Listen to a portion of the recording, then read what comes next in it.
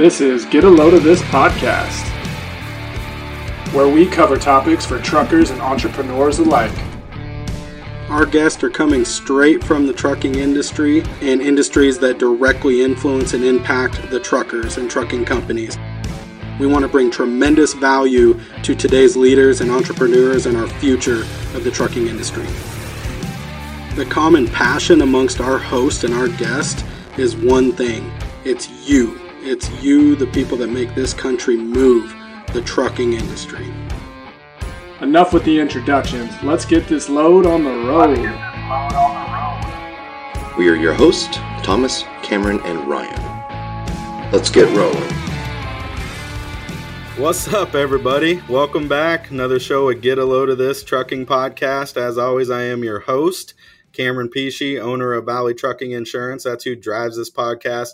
With me today, I've got special co-host, Mr. Thomas Comstock. He's one of the agents that works for me and deals with trucking and transportation insurance. Thomas, what's happening? Oh, same shit, different day, buddy.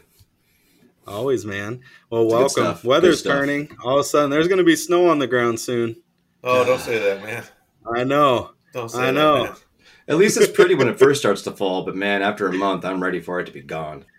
I know. I question it. It's like, man, I need to move somewhere warm, but then I go somewhere warm and it's always humid when it's not in the Pacific Northwest. So then I die and I'm like sweat. I get off the airplane. I'm like, I can't handle it anymore. I'll never move back down south again. That was way too humid for me. It's pretty good down here in the Tri-Cities, man. We get up over 100 degrees, you know, in the summertime. It's usually sunny from April through October, sometimes into November. And it's I've got a lot of a banana belt down here, so they, you know, you don't really get bad winters in this section. No. Unfortunately, my driving just doesn't stick to this area. Yeah, and if I want to go golf or something in the wintertime, a lot of times I gotta go down there. But I got clients and stuff, and actually, for those that don't know that who's popping in, I've got an awesome guest with us today. I'm excited to get him in here. He's a truck company owner that I've known and I work with now, Justin Robbins. Justin, how you doing, man? Introduce yourself. Let the folks know what trucking company you started and why you got into it and a little bit about yourself. My name is Justin Robbins. Started my company, Three Peaks Logistics, LLC.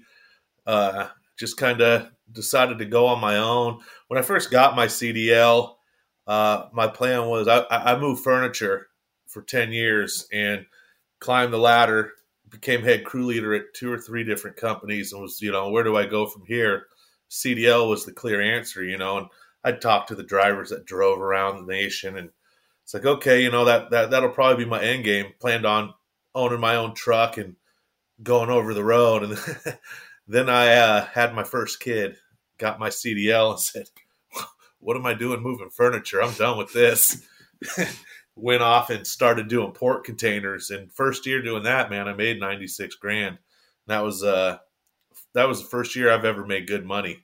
Kind of. And you and you went to college for that and stuff, right? Yeah. Okay. No, I'm joking. I mean, for the folks that don't know, I mean, there's a reason people get into trucking, and there's a reason this industry is amazing. And I think like that right there, man, it's like, man, I see these people doing it. I'm hauling furniture and busting my back. And I seen you guys hauling furniture. That shit looks terrible. And it's like, this dude's driving the truck. I need to do what this dude does, you know? Exactly. And then figured it out, got your CDL. How was the process to get the CDL? You know, for us, we're usually talking to established folks, and we haven't put or shed a ton of light on the process to get the CDL, start your own company. I'd love to explore a little bit of that and how you kind of figured it out. Some folks think they need to pay for help or get mentorship or have companies pay for their CDL. Then you end up working for them, or some go on their own. Let's chat about that, bud. What led you the route you went? And let's talk about some of that.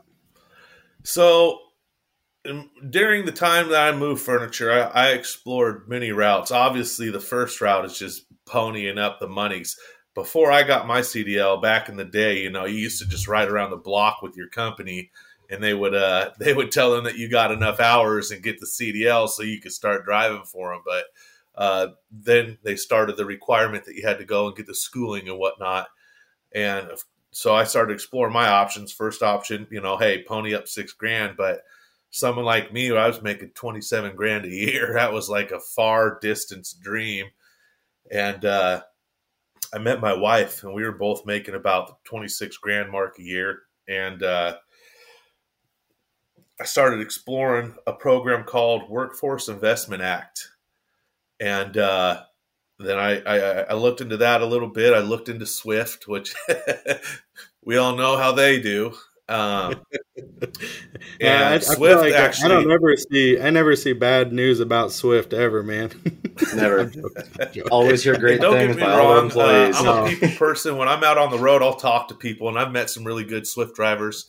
Oh yeah. But unfortunately, I've met far more bad drivers. And Nah, they're Swift's a good organization. They got it figured out, and they move weight. I mean, oh yeah, their tonnage, and the loads, and like what they contribute to moving America around.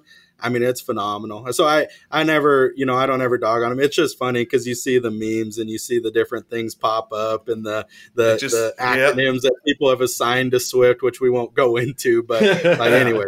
Moving past Swift. So I actually got turned down by Swift because, as I was telling you before I came on the podcast, I come from a pretty rough background, man. I had a rough childhood, and I got in some trouble in my teens and my early 20s, and basically, to be quite honest, I got in trouble for selling marijuana before it was legal in the state. So I got in trouble for it. Had I waited 10 years, I'd have been an entrepreneur. You wouldn't be trucking anymore. You'd be a millionaire. I would still call him an entrepreneur. I mean, just not, legit. He was an entrepreneur. He was. But anyway, so when that happened, oh yeah. So when that happened, it put a huge weight on my shoulders. I had to, get past the fines, and that had to get far enough in my past where they seen, okay, he's past that lifestyle.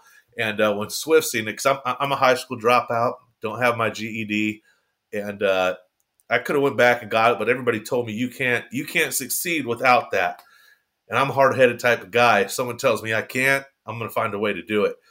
And I seen that path when I started moving furniture, that if I got my CDL, it's so in demand that it was my way. I was like, if I get my CDL, nobody could tell me nothing. I always have a job. It's in such high demand. And once Swift turned me down, I was like, man, am I going to be able to do this? Is my record ever going to get far enough behind for me? And as the years went by, scraped, paid everything off. And I noticed the WIA, the Workforce Investment Act program through WorkSource, which is an unemployment low-income program. And I went into there and I applied for it. And this was in Kitsap County at the time. And they said, well, we'll pay this percentage of, and it can be anything. They'll, welding. It's a certain percentage of schooling that they'll pay. And I'm guessing trade schooling is what exactly. Is, right? Yeah. You got to be applying for a position that's in higher demand than the one you're currently in. Or you have to have been on unemployment at some time within the last 2 years. And in the moving business, no matter how high you are on that list in the wintertime, you're collecting at least a week or two of unemployment because it slows down so much. Okay. And at the time, Kitsap County's population only accounted for about, I think it was $2,200 of the $6,000 I needed for truck driving school. So I was like, well, I ain't got the $4,000, barely scraping by paying my bills. So kept going. Then eventually me and my wife were able to buy our first house out in Lake Bay, Washington. And it's literally just across the border from Kitsap County into Pierce County. My wife's like, you should go check out Pierce County's WIA program to see what they paid. So I did. Come to find out, because there's so much more population there, they ended up paying for all of my CDL school. So as soon as they said that you qualify for that, I was running. Found a great school down in the Port of Tacoma area, and went to that school. Got my CDL, and I remember walking in, and Dave was the guy's name that owns it. God, I need to remember the name of the school. Now I'm on the podcast. I'm going to brain fart it. It's all but good. the first thing he said when he looked at my record was, I can get your CDL, but I don't think you're going to get a job. I said, don't worry about that. I already got a job waiting. I'm a mover, man. They'll hire anybody. And so got my CDL through them. And like I said, the first month and a half of having it, I was like, why am I moving furniture still? And my buddy I met in CDL school had gotten a job for an outfit doing port containers. And he was like, hey, man, money's this good over here. And I went over and did that. And from there, man, it's just been feet on the ground running. And that is and I knew I was excited to get you on this podcast, but now this is awesome because I think that this story can resonate with a lot, I think, and I hope, I know that this can be an inspiration to a lot of folks that think, hey, you know, maybe I made some bad choices, or like the thing that like, hey, I didn't graduate or I don't have a GED. That's a real thing. That's like a real weight that people think like, oh, I can't do it now because society had placed this so much emphasis on if you don't have this, I can't be successful. Right. And unfortunately, people get in that mindset of like staying down and not thinking that their self-worth is enough to get them there. But I hope, and with the resources and the technology and libraries and books and like YouTube and the amount of stuff that's out there, anybody can do anything. I mean, there's some things they can't do, but like, I mean, you can learn a craft and spend a lot of time perfecting it and get a job or start your own business or find an investor to start a business with. I mean, whatever, man. That gets me pumped up, man. I fucking badass, Justin. That's awesome. So, and you're right, man. And I can't tell you because I don't got the numbers in front of me, but you look at how many of our youth, you know, they get into that state of mind and they commit suicide because they think, hey, you know, I'm not doing good in school. College is the only way. And we got this mentality of, hey, you need to, school is the way to go. It's the only way to go. And I remember back in the day, if you got in trouble, you went to the military. I tried going to the military when I was at my lowest, like, hey, I want to turn my shit around. And even they said, we can't do nothing for you, man.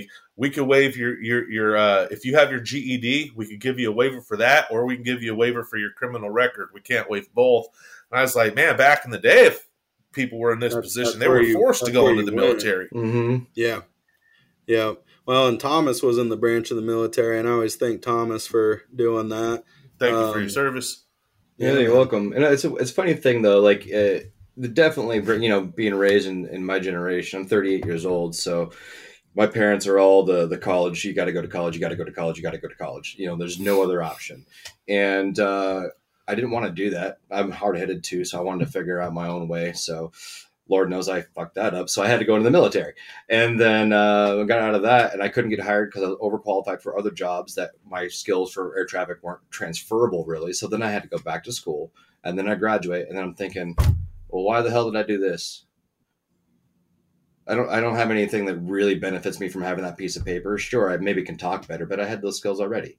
You know, it would have been developed through a professional course of any OJT I would have taken. And I could have been more successful earlier on had I just, you know, put my head down and done it. So like people like you, Justin, who have that gumption to really just go out there and like get it done, man, it's fucking awesome.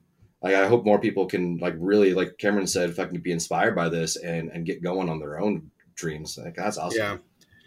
Well, I mean, and he said, hey, first year out. I mean, and Justin had mentioned this, like, man, straight rags to riches, like in the truest sense, in the truest like form of like, man, I went from $26,000 a year. And that's like, I grew up, you know, single wide trailer. I grew up with a single mom with like multiple, like, I know what that life is like. And then boom, you go to trucking, you get your CDL, you persevere through all those different things. You're resourceful. That's the thing I heard there is like, man, how resourceful can I be with what's available to me? And you found a way. And then you made $96K the first year. Bro. Yeah, I went out. First thing I did was bought a brand new Ram diesel truck and travel trailer. Oh, yeah, you did. Yes, you did, sir. That shit was gone within the first year and a half of owning it until I realized this ain't the way. Now you gotta go. Now you gotta be smart. But you just get back on the road. You just go run a couple more routes, man. I'll make some more money. Exactly. It'll all get replaced. That comes and goes. When I was doing the port containers, it was good money. And unfortunately, and that's where I met Derek, the guy I was telling you that referred me to you for the insurance. And I got to give a big shout out to Derek because he's the one that really helped me get forward with buying my own truck and starting my company because he had already done it. And so he knew all the ins and outs. He held my hand through the whole process. I was lucky enough to have him. when that company, that pork container company, they had a couple drivers that got in some accidents and their score was so low, he decided to shut his doors. He ended up opening them a couple months later. But when that happened, I went and I got a job at Food Services of America. It was a union job. And I'd never worked in the union before. Ended up being a beautiful thing. If anybody ever gets a chance as a driver to work for the union, I can't say nothing bad about it. Their medical's almost second to none. You know, when you build a pension, you know, you can't go wrong with that. And a lot of the people on this side of the mountains, the pay's all right. But on that side of the mountains, pay's insane. And for the listeners across the country, it's like you got the I-5 corridor. They pretty much control the boats, and there's all the money. And then you got the rest of us that like just farm and like live in the farmland and like do all, you know, the hard work, right? That's the truth. That's the truth. Yeah. Right? So for those that don't know. FSA, I was delivering food. I was driving 10% of the time and doing hard labor 90%. So it was more unloading food cases to restaurants, prisons, retirement homes, bars, you name it. And Food Services of America was a great company from the owner down to the lowest employee. Great company. The U.S. Foods bought us out, and they bought us because we were running circles around them. And I can't say the same for U.S. Foods. Well, here you are, man. It motivated you. Now let's, real quick, and it's funny because a lot of the guests that we get on are either some are truck drivers, some are retired truck drivers now turned entrepreneur and come up with a solution to help the trucking industry, or some have never actually been in a truck, but we always ask, it's like, you know, what's your CB handle? And then obviously you drive a truck, so I know you got one. You know, what's your CB handle on the road? Actually, I don't have a CB. I have no need for one. Okay, you're gonna have to get one then at some point, man. What's a nickname that you've been told then growing up? Like, what was the one that stuck with you? If I was gonna have a CB handle, it'd probably be Big J Rob. There we go. That's always the nickname if I'm doing my little, you know, online sites and stuff like that. But it's just because I got that hefty trucker gut, so I'm big, and then, you know, J-Rob for Justin Robbins. All right, let's go. But I don't plan on ever owning a CB, man. With today's technology, I mean, come on, man, we got to go back, bring it back. What do you listen to when you're on the road? What kind of music? When I'm on, to be honest with you, man, I'm either on the phone with the fellow truck driver, or I'm dead silent. Which is basically like a CB, though. You know that, right? Exactly. That's why I don't need a CB. I know. So you get in the mountains and you don't got service, you know. Well, Pandora. I mean, Pandora has all the off-air stations, all the podcasts and stuff you want to listen to. Exactly. Well, now that I actually plan on listening to a bunch of your guys' podcasts, Books on Tape. That's a good thing. I was going to mention that for all these drivers that get sleepy when they're out there. And even, I know this is going to sound stupid, but Netflix. My buddy turned me on to that when we were doing pork containers because I had a problem. We called it the Twilight Zone from about milepost 46 down to Vancouver, where there isn't a lot of towns. I was like, man, because we were starting at midnight, 1 o'clock, I always get sleepy. He goes, man, turn on Netflix. I go, yeah, that's what I'm going to do to be a safer driver is I'm going to watch movies. He goes, no, man, that's not what I'm saying. He goes, turn it on. You get into a series at home or something, you get to know the characters, and it's just like a book on tape, you know. You put your phone off to the side and you just listen to it. And as you drive, it's just the same as listening to a book on tape. Yep. And it actually helped me. You know, I remember the show was Californication. Just something I could find that had a lot of seasons. And I would just listen to it while my, you know, phone was sitting over there on the side. And it helped me stay awake. Nice. I would recommend rewatching the show though, because there's lots of visual stuff in that one that's a lot of fun too. Oh, trust me, I got plenty of watching of that. I know. All of a sudden, I'm in the mood to buy a Porsche. I don't know why. It just happens. Hey, and guess what? You can, you know, in this business, like if that's what you chose, man. How'd you come up on a truck? Let's go through that process, because I think that's a barrier. That's a big barrier for a lot, right? And I think if it's not well thought out, you end up in a market like a lot of folks from what I see or have been seeing, they're coming in the market in the last year or two because of COVID. And all of a sudden the spot market's like, people are making a lot of money. They're balling out off the spot market, but they're not building relationships for lanes and people that they can work and solidly have a connection with. So now they're starting to feel the crunch. The spot market slips. They start not getting paid. All of a sudden I'm seeing loads move for $1 a mile, or at least DAT saying, hey, some loads are moving for $1 a mile. No, hey, that's the truth. It is the truth. So, and they can't make those notes. You can't even afford gas at that, right? How are you going to pay the truck bill? How are you going to pay the insurance? How are you going to pay that? How are you going to pay for the home that you just bought and like provide that lifestyle that you're trying, if they didn't plan accordingly, and if they didn't save, and if they didn't like properly set aside money for maintenance and repairs and like the tire, like everything that goes into it? There's a lot to learn there. So I'm really curious about that for you, man.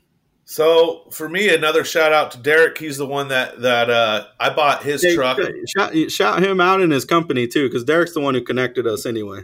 Yeah, even though he didn't, he said his name's Trevor when I come on here, not to be. All right, we'll leave it anonymous. He's a pretty private guy. I'm lucky that I'm even able to say Derek. But there's a lot of Dereks. We don't know. He likes to stay low key. Good dude, man. Biggest heart from probably anybody I know. But he's seen the struggles that he went through when he came out of the port business and started becoming an owner-operator, and almost put him out of business with getting a bad truck. And so when I started talking to him, he's like, look, I got this truck. I could sell you. I'll give you a good deal on it. So you could, it's a worker. It's 2003 Kenworth T600 it was. Had that Cat C15 6MZ single turbo, which is just, a family heirloom engine. And he's like, I'll give you a cheap price on this. He had a flatbed trailer, an extra one of those, because he had two. He sold me that for cheap. And that, honestly, I probably would have maybe been out of business the first 6 months of doing this had I went out and tried buying new equipment and put myself in these, like you said, big, hefty payments. But I was able to get that and do some flatbedding, and I just used the Truck Stop, which is now, the Truck Stop app. You pay $160 a month or $150, and it'll show you all the, average days to pay and brokers' experience. So if they, they're bad at paying people, they'll give them a low grade. Okay. And I just started going on there and bidding my work. And I think my first month of running, I made like $20,000. Nice. And my monthly. And I think that, for folks that are listening, maybe they're company drivers still, or, whatever, just because he made $20,000 doesn't mean he made $20,000. Right? No. So like when you get $20,000, like, okay, let's break that $20,000 down to what that means. And you don't have to go like exact numbers, but you can give an idea of like, hey, I set this aside. I know this is coming. I know that I got to do this. I'm going to plan for that. What do you do? So I took enough out. So when I started my business, the first thing I'm going to tell any company driver that's thinking about going owner operator, it takes about $100,000 to $150,000 to start. And what I mean by that, you don't need it cold hard cash, but you need some sort of avenue to that money, like a second loan on your house, or if you do have the cash, because when you first start off, getting all your licenses, getting your insurance, buying your equipment, and then you're going to want. What I did is I took about $99,000 loan out on my house, bought the equipment from Derek, paid for all of my straps and all that equipment, paid for my Bach 3 and all the stuff that I needed to get started. And then I made sure I had enough left in my nest egg in case I wasn't out there making enough money. I had money to, do repairs and whatnot. And with that $20,000, I was paying, because the lanes over here, like you said, on I-5, if you're over there, it's easy to grab something from Seattle to Tacoma that pays $600 to $750 and keep doing stuff like that, stick around. Over here on the east side, though, not a lot of loads coming out of here. It's a little tougher. You got to hit the egg, or you got to hit to Idaho, end up with Boise a lot, trips that are back and forth from the middle of the state, or you're going all the way south. Like Idaho's a dead zone too. And, I found that I'd say probably 75% of the time I was driving back empty from Idaho because there just weren't any loads. Yeah.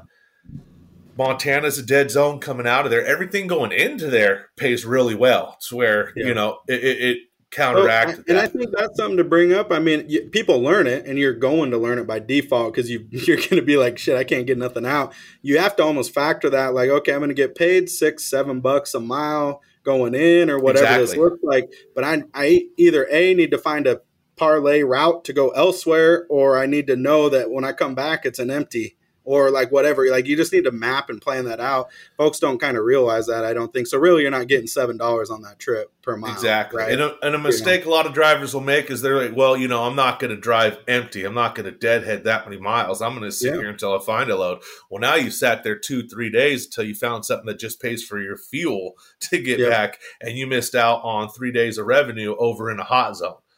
Where I was finding it was easier for me to drive to Portland or something like that empty, and then just pick up another better paying load there. You make it up on the back end. Okay. See, and I like that. That's forward thinking a little bit there, man. It really is. So go ahead, Tom. Brought up his resourcefulness, man. He keeps talking about how he's been able to find ways through all of these obstacles that are coming up in front of him, from the funding through the programs, moving and taking a loan out on his house, finding a good deal on truck, planning ahead with the loan, having that nest egg, being willing to take a hit to go find something better.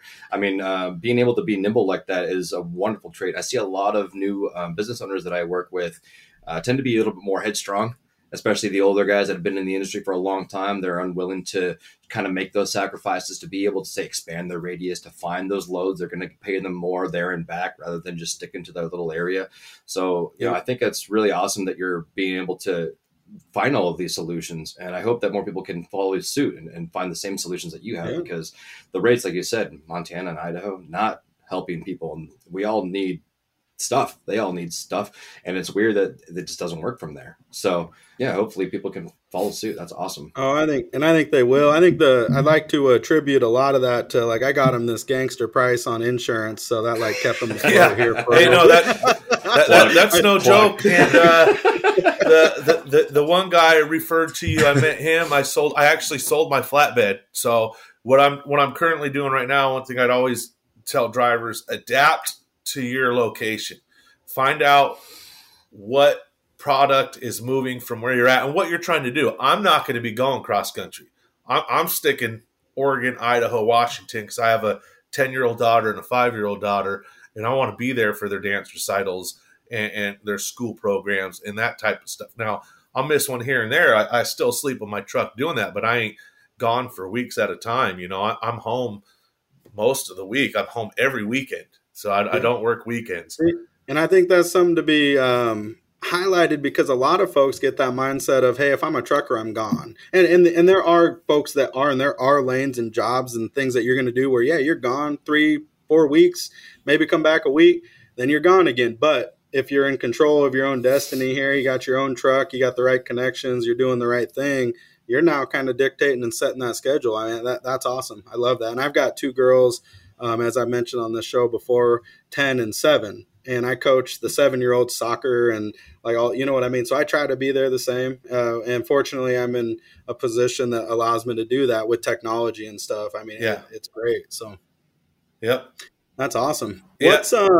What was one of the biggest, let's say, mistakes or failures that you experienced or went through early on that had someone told you, or like, man, that was just something I didn't see coming, or what? Like, what was a big failure that you had as an owner operator? Yep. Or even in the setup, at any point, kind of taking this journey to become the owner operator, there had to be some failure or setback somewhere, right? No, to be honest with you, any sort of failure or setback I've had, it's just turned into motivation. I haven't really had no setbacks. I've been lucky. No joke. I've been lucky enough to where every move I've made has been forward. I just got that mindset to where I'm not going to be stagnant, and I refuse to take steps backwards. So I'll give a small example. I guess when I got bought out with FSA from US Foods, the pay was the same and it was just as good over there. And when COVID first hit, I went through the grinder. I was out there working when they had people sitting at home collecting unemployment and making more money than me on the unemployment than I was working. But I wanted my daughters to see, hey, you don't take the free handout. You go out there and work. And so I worked through the whole pandemic. I was going to hospitals, retirement homes, prisons, when all this shit was just widespread and going crazy. And I'm gonna say it straight out. US Foods shit on me and the other guys out of our yard because we were the FSA guys coming over, and we were in what I called purgatory because we didn't move into the Fife branch, and they were waiting to settle us. And so we were getting all our stuff from Woodburn, and the Woodburn drivers down there and warehouse workers were upset because we made a lot more than them. So we would get bad loads and bad trailers, and then our actual loads were constantly changing on who we were delivering to. Fife slowly took our work. And eventually, for my daughter's and family's sake, I decided to move to Tri-Cities for medical reasons and just the fact that the weather was better over here.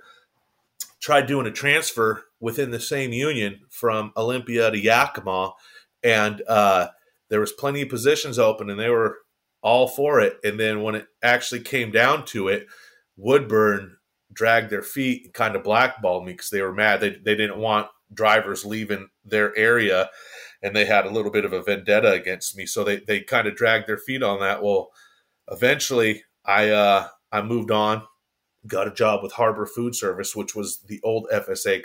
When the sale happened, they had to sell it to two different companies, so it wasn't a monopoly. And they had opened up over here, and so I got a job with them. And any driver out there looking to get in the union, Harbor Food Service is who I would recommend over US Foods. Cisco, never ever worked for them, but went to work for them, and just couldn't keep up with that commute to do a night job. Wanted to, be able to help my wife with my daughter with her counseling sessions. And eventually I left that and I was pretty much forced to go. But US Foods hired me back, but in Tri-Cities. And that's what I think they wanted the whole time because they were so in need of drivers down here. Well, I took that job and took a 33% pay cut across the board of what I was making on the other side of the mountains. My medical plan went from the A plan to the Z plan. And that's when I decided to go owner operator. That was probably, if I was going to have a hurdle, I'd call that it. But I was like, F that, I'm not going to do with my experience what I do for that much less. I mean, that was less than I made when I first started this. Yeah. And so I talked to Derek, bought his truck and trailer. It's like, all right, I'm going to be my own boss now. Yep. Well, and I love that mindset. And it is a mindset. It's all about mindset, right? And obstacle is the way. Thomas knows. I mean, he's been around me a long time, and I kind of same deal. Like something comes up, I see it as a motivation and opportunity, and like it pushes me to get better, right? And I just kind of buckle down and grind a little bit more on that. So, man, that's awesome. Just a learning opportunity, right? That's the truth. Exactly. You fail forward. I think it's kind of the common phrase there. So yeah. And right now, like we were talking about the business and stuff. Whenever you start a company as an owner operator, like a single truck like mine, you're usually net red your first year or two. Mm-hmm. And I'm definitely net red right now. I mean, I've had money. I've been able to pay my mortgage and pay myself. But I mean, technically I gave myself a $76,000 loan or contribution. I think my tax lady said it's a owner contribution is the way she decided to have it worded. Perfect. And so I think that's actually something to mention too. So you did get a tax expert, if you will, and set it up. How'd you set up your company? And like, were you told this? Did you research this? Because I think that's a big thing. Sole prop, LLC, incorporate, S corp, whatever. There's a bunch of options. Folks don't know, right? So what'd you do? And not that that's the gospel, but I'm curious about that. Well, again, Derek held my hand on this one and let me know that, LLC is the way to go because you don't want to tie anything personal within business. If you get in a wreck in your truck and you don't have enough to cover everything, you don't want them going after your house and your personal stuff. So LLC was what I got my company labeled under. At the end of the year, I actually have a meeting with my tax lady in October, and she's going to let me know, at the end of the year, what to kind of file tax-wise.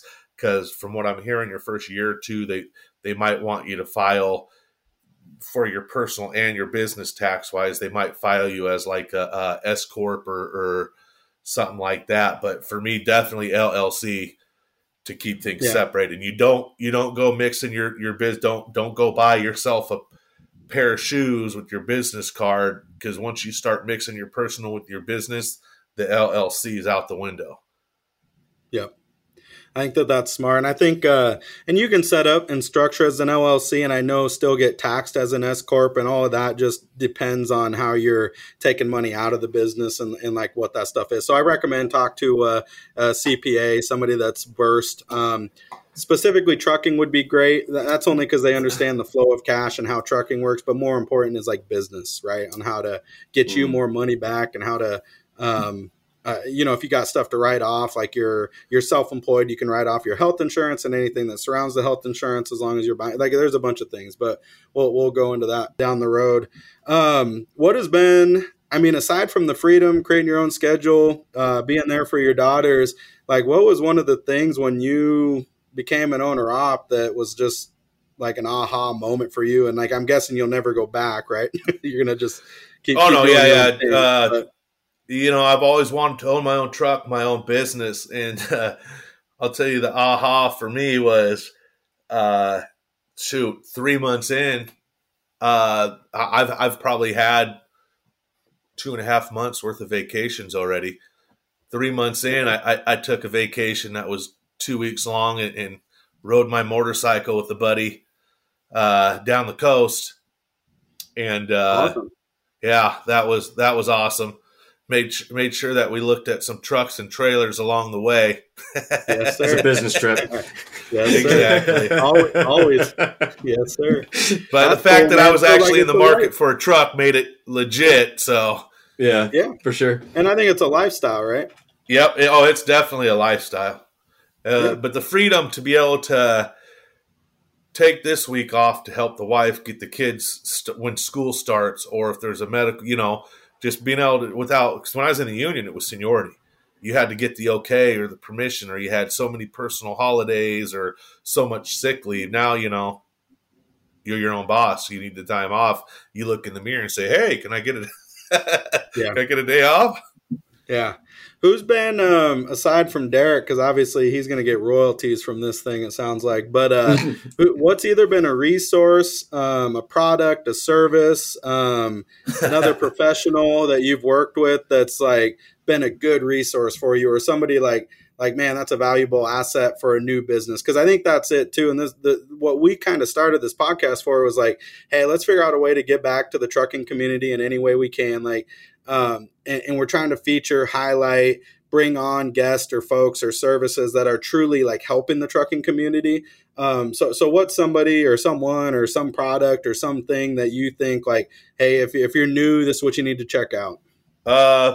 So I would say, as far as people, don't be shy. Don't sit in your truck when you get to a truck stop and just turn on your TV. Go out and talk to other drivers, man. I'm a people person. I'm going to talk. I'm going to ask, regardless of what their views are. If they're not my views, I'm going to still listen and pick things out of that conversation that I could use to help me. And talk to other drivers, man. Talk to them, even if you look stupid. You're not going to look as stupid as you do if you're wrecked on the side of the road for not knowing that stuff. So that's always helped a lot. But one thing I like to do is, once you get your MC number and your authority, you start getting emails and phone calls from all these companies saying, hey, you need to file this, this, and this. And so what I did is, Derek told me, hey, don't pay those guys. You can do this on yours. He's like, you can do this on your own. And it makes your head spin. And there's like the guy I referred you to that bought my flatbed. He's paying a lady to set all his stuff up. And we are talking about how there's an avenue for that. And there is, had I not known Derek, I would have happily paid whatever to get all this stuff lined up, because most drivers, they just want to drive and worry about their loads. You know what I mean? They don't want to have to worry about all that other stuff. And there's plenty of, if it helps you, I ain't going to say it's a waste of money if it helps you keep moving forward. But for me, I just let them send me the alerts, and I would go back and double check to see if they were just trying to money gouge me and get me to be a customer, or if those things weren't properly filed. And I'll give you the latest instance was my, I think it was my 2290. I got an alert saying, and I just registered this back in March, and they were saying, hey, you need to register again. Your DOT number ends with a 9, so September is your month. And I was like, I didn't think I had to register this for another 2 years. And come to find out, they were right. It was only good for March to September. Now, I didn't pay them the $200 to do it because you go online and do it for free. So, Yeah. but you just and I guess just for layman's terms, just walk through that process. FMCSA, like you logged in, you did your MCS 150 form, updated it, or what'd you do? Just a what was it called? Yeah, it was an update. Okay. It was a Perfect. 2-year update, so now it'll be good for until The biannual. Yep, the Yeah. biannual. Yep. Yeah, And and there's tools, and you're right. We get access to that too, and it's something that we actually will try to help clients with. If like when we're reviewing or looking at things or reviewing the out of service or looking at the FMCSA side of things, if we notice that, that's something that we'd bring up and say, hey, you need to go update this, and it's easy. Like, hey, you just basically update this form, you sign it, you basically fax it in or email it, or you can do it on your own portal, whatever. Like it's not hard to do. But a lot of folks, you're right, get inundated, forget about it. They don't have reminders or whatever, and they're just operating their business. And next thing you know, the negative on that is if you do let that stuff go and you don't do the biannuals and you don't do certain things, you can get popped for out of service, and there's fines that get associated with some of those things. So you'll get popped by DOT, and depending on what it is, like you can get fined for it. So not just that, but once you do start getting popped, you're going to not when you go to give your MC or DOT number to get a load, they're going to go and look at your score and be like, oh, well, we can't use you because your score is too low. Yep. So you'll close the door on loads. Yeah. You're already learning, man. That's something that I try to educate folks on is like, hey, the safety score, this FMCSA score, these out of service, all this stuff matters. You might think it's small. You might think it's little, or if people start hiring drivers that don't care and they're not doing the pre-trip and they're not taking pride, it's like, dude, that will screw up your DOT. And you're right, these brokers and stuff look at that because you think of it from their terms. Hey, I've got this $200,000, value load, and here's the pay on it and stuff. Moving from here to here, I need it to get there. I've got 4 companies, and these 2 look good, but one of them has a little bit better out of service. Well, the chances are this company is going to get it there and more reliably get it there. So they're not going to use this company, or they won't. The other thing is they won't pay as well either. Like if you got bad numbers and stuff, they know you like we'll give it to you for this, and you're going to end up taking a cut rate on it too, right? I mean, there's a bunch of things that snowball out of that. It's crazy. You just got to keep your stuff. Like I just keep a list with my stuff written down, what I gotta, update, when I gotta update it, and stay on top of it. If that's something that's a struggle, though, like I said, you could pay somebody, you can find a company to pay to do that. Real quick though, on the tax part, Carrie Simmons, S&A Financials, out of Puyallup, Washington. If any truck driver out here in Washington's looking for a good tax company, they specialize owner-operator truck drivers and trucking companies.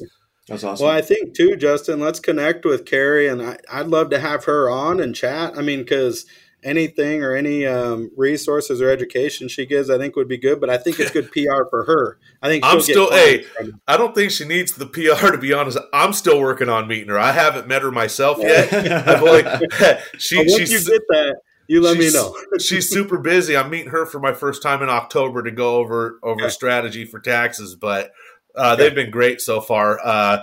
She has multiple people that work in the office under her. They set up your QuickBooks through them that's attached to your account. So anytime I've had a problem with my QuickBooks, like, hey, it's showing I made $80,000 and I've only made 20. Why is it, they went in and fixed it for me.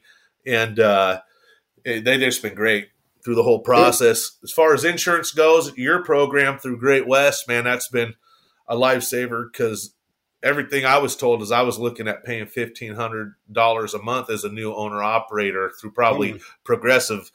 And that program that Great West has, man, that's been a lifesaver. I'm glad you ended up connecting with me. And we try to do more than just obviously provide like the insurance piece, but like guidance and all that kind of stuff. I know you and I chat. Yep. I try to chat with clients quite a bit. Same with Thomas. So I think that, I appreciate that shout out, man, for sure. And yeah, let's connect with the tax person though. I really do think I'll try, man, but don't hold your fingers.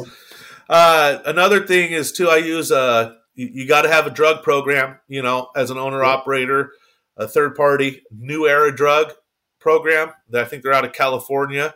They're great.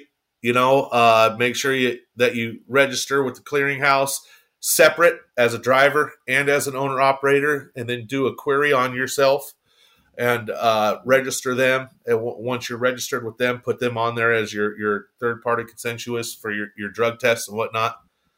But that's a big one too. That'll put you out of service. Mm. Yeah, and that's it's not new because it passed a while back, but it's something that the old timers or folks just overlook. The clearinghouse is a big deal. It's funny, I saw the stat. It's like, we're out or short 70, 80,000 drivers, yet clearinghouse put down and like sideline like 70,000 drivers from the drug violations and things that they're just not working to get back into the trucks and stuff. But that's a different topic I do want to dive into. And Justin had asked permission to kind of shed some light and talk about drug related things coming up, fentanyl and some of this kind of stuff, which I think is creeping over. Every avenue, every society, every layer of society, people are starting to get impacted. So Justin, you feel free to share what you wanted to talk about. So I just wanted to share my friend's story. Good friend, brother of mine, Todd, and his wife Leah lost their daughter Alyssa Renee Rith on July 8th, 2021, and she was 20 years old, had her life ahead of her. Beautiful young lady, was getting ready to go to college, and she took one pill. It was a Xanax. That was a street Xanax that her friend had given her. She wasn't a drug addict. She's, just experimenting a little bit. And I don't know about you, but in my youth, I experimented, and that's just something you can't do nowadays because this fentanyl, it's bad, man. It's a pandemic, and it's been ignored long enough. But this shit's getting pushed through China. First it was getting made in China, pushed into Mexico, and coming up through Mexico. Now they got hit so hard they're just pretty much creating the ingredients to make the fentanyl, then selling it to the drug cartels, and they're creating the fentanyl, and they're making this stuff to look like candy. They're targeting our youth on purpose, and making the synthetic pills. They're mixing it in heroin, cocaine, any way they can, hoping for our youth to overdose. And it's gotten out of hand. And I know a lot of us truck drivers, a lot of guys don't have the same type of trucking I do that keep them home a lot, but they're gone on the road a lot. And the one thing that we do this for, it's for our kids, it's for our family. And I urge drivers to talk to their kids, especially the teenage ones, even your younger ones, and just, make them aware of this fentanyl, research it, learn it, and teach them about it and the amount of overdoses that are out there. Of course, you always preach don't do drugs, but before it was just for the side effects of that drug. Now that it's getting mixed and laced with this, you can't afford to experiment. All it takes is one pill. And now these good friends of mine, I lost a brother when I was young, and I seen what my mom went through losing a kid, and that's every parent's worst nightmare. And so, I can only imagine what these two are going to have to go through for the rest of their lives, pretending that they're happy and enjoying life when deep down inside they're not.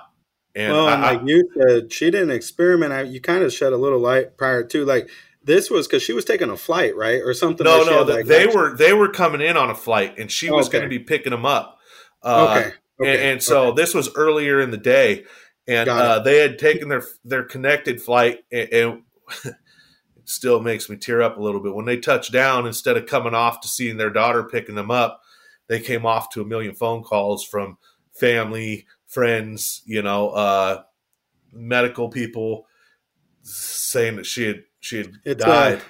Yeah, and it's scary. Thomas has kids, you have kids, I have kids, and that's like my biggest fear too. And you're right, like, kids are going to experiment. People are going to do things, they're going to do. Now it's like, man, the safe drug, your gateway drug, marijuana, right? Like, it's, well, at least you know what it alcohol. is. Alcohol, thank you. Yeah, alcohol. Alcohol's a bad deal too, though. A lot of people die from alcohol, man. Alcohol, for me, like I said, I told you I got in trouble for the marijuana, but for me, it's the true gateway drug. First thing I ever did was drink, and as a truck driver, if I have a stressful week and I come home, I can't go out to my garage and hit a joint. I would like to, because that joint, I'm gonna get high. I'm not gonna, have any sort of hangover. It's not gonna affect me, but I'm not able to. So I mean, I'm almost forced to drink or just suck it up. And of course, I just suck it up because I refuse to drink. Yeah. Well, you got more self-control than a lot of people. And honestly, though, that fentanyl stuff is like you said earlier, Cam. It's affecting a lot of people and getting into every facet of life. My brother has been going through problems with oxys and fentanyl use for years now, and he's currently in rehab again and trying to find his way out. And it's watching my parents go through that conversation of what he's been doing, how he's been using, why his intentions to use it were, and how that spiral can get for, he's a user. He wasn't just experimenting. So very different story. But, watching him just break down over just the thought of losing, I can't even imagine, what your friends felt, your brother felt, or what we would feel with our kids going through that stuff. So I think that awareness is definitely something that we need to push amongst all the youth. I agree. Just terrible what's going on. I think the awareness. We just watched some. It's a series like docu-series, but there's actors and stuff. Was like Dope Sick. I don't know if anyone's seen that. It goes through the opioid. So check that out. Dope Sick. It was a good one. It goes through the opioid crisis but it was like thought out though, man. It's crazy because they targeted the areas that had minors and high levels of for prone on injuries and things like that they need pain management. They need all this kind of stuff. That's not a good way to do it, but at least it's not a street drug with the opportunity to get fentanyl, and there's too many stories. I just heard one. It was a young 30-year-old professional on a conference, wife's pregnant, out one night, goes out. They decide to experiment. I think it was probably cocaine or something. I don't know exactly, but I think that's what it was laced with fentanyl. That dude never answered the door again in his hotel. They came in, they busted in after 2 days. He's on the floor, one time. And he's innocent. He's obviously he went out, he was having a good time and did the stuff, but he didn't do that thinking here's the repercussions or the consequence or the possible consequence. I'm not going to go home and see my family because of one night, Yeah. Well, I agree, man. It only takes that fentanyl, man. They created it to be like a super painkiller for someone that comes in with gunshot wounds or in a car accident, like a morphine. And now it's being mass produced and shoved into everything. And it only takes a little bit. It only takes a little bit, man. It's scary. Yeah. No, and I'm glad you brought that up because it's I think it's something that needs to be raised. Awareness needs to be raised around that, and our youth need to be educated. And the more education, the better. My mom was that way. She talked to me about, hey, you're going to do stuff or you're going to do this. I know you're going to go out and party. Call me. Don't ever drive. Don't ever get in the car with I don't care where it's at, what time, I don't care. Just call me. And I don't know if I ever actually executed the phone call, but I knew okay, I have this in my pocket because she talked to me. It wasn't don't drink and blacklisted and made me want to go do it, but it was talked about, right? So yep. I had the other thing too. I was going to say with this stuff, and it's not just being taken. Be careful. I was reading about a guy that picked up a dollar bill and they had put fentanyl on that dollar bill, and he from picking that up, he ended up ingesting it and got sick. Didn't kill him, but I mean, they're out there putting this shit on money, just leaving it on the ground for people because they know somebody's going to pick up that dollar. Weird. That's strange. Crazy. That's wild, man. Yeah. Man, thank you so much for hopping in. There's so much value that you brought, and no doubt, this has to help some people. So I'm hoping that everyone will share this episode, share it with folks that are thinking about getting into trucking or employees that want to go out and, start their own thing and stuff like that, man. I think there's a lot of good information packed into this episode, Justin, and I appreciate you taking the time to join us today, man. Yeah, of course, man. Thanks for having me. Yeah, man. It's been a wonderful is there any what's on your horizon? Are you going to just kind of stay owner op? Do you plan on scaling at any point, or what do you think? I'm staying owner op, one truck, man. I don't want to deal with the headache of finding loads for these guys waking up not feeling like working that day, not being a good driver, wrecking my shit. But I actually for my zone over here, I found a gig where I'm going to be doing power only, pulling their reefer trailers for Cool Mountain Transport And that's what I'm going to focus on doing now for the next couple months to see how that goes. I talked for people out there looking for a company that just own a truck and they're looking to power only. Fairchild's not a bad gig either. I didn't go with it just because I didn't want to give up my authority. I already had my authority. But if you're starting out and you don't mind running under someone's authority using their insurance, Fairchild has a program to where if you're dedicated out of Grandview, Washington, doing their Walmart loads, you get free fuel.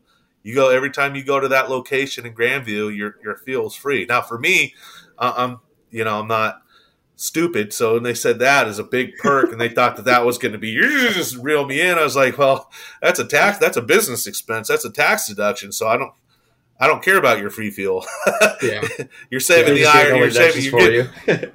Yeah, I'm going to give the IRS more money instead of the fuel company. That's what that tells me. But there's options. There is. There's a lot of options. Questions, research, do your own thing, but be smart about it, man.